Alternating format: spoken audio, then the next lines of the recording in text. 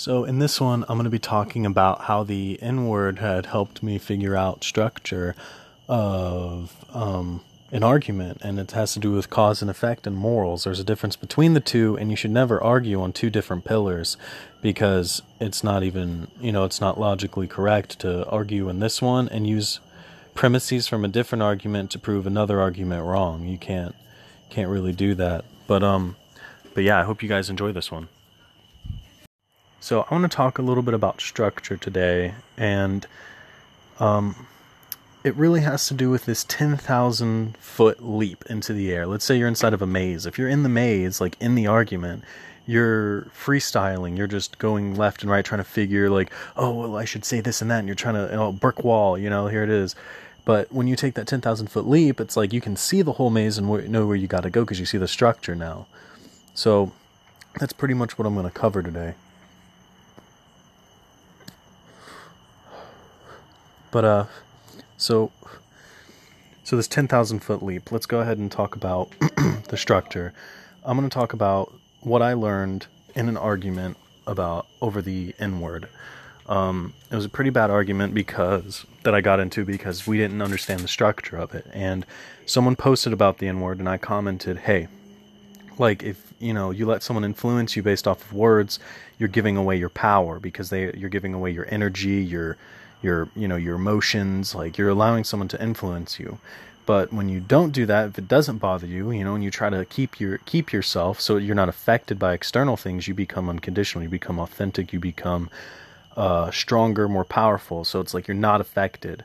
And let's see, so here's an example. Like there's two people, and one person isn't affected when someone says it, but the other person's like, hey, can you not say that? And right when you say that, right when you ask someone not to do something you don't like, you just gave your power away, because now they have the option. They're the ones that have the wielding ability. They have it in their hand now. You just gave them power to influence you because they can do it or they cannot do it, right? And there's a difference between cause and effect and morals. So here's the cause and effect argument. So it's like, okay, so if I say this, you're going to get upset or you're not going to get upset. Right? So there's my power. I have the power, cause and effect. Here's the moral. I think it's wrong to do it, right? Even though you know it's going to hurt somebody, that's wrong, right? But that doesn't mean it's not giving away your power. So that person, I have the option to either do something or not do something. I have the control over the situation now. I can influence him if I want to because he just gave me that. He just asked me, can I do it or can I not? Will you please not do that? I don't like it. Boom. I have all the power right there. And that's a structure of arguments that I see quite often. It's like there's moral arguments where it's like it's right or wrong, and then here's cause and effect. And there was also a thing where a lady got a water bottle thrown at her or something like that. People here's the cause and effect is oh, well, she should have seen it coming and stuff, right? But morally, that's wrong. Morally, you shouldn't be throwing water balls at people, but it is cause and effect. Hey, she did do this, bad things will probably happen because of it, So it's that's not, no one can argue that. It's yes, of course, people are going to get mad and throw things at her. Does that make it right? No, it doesn't.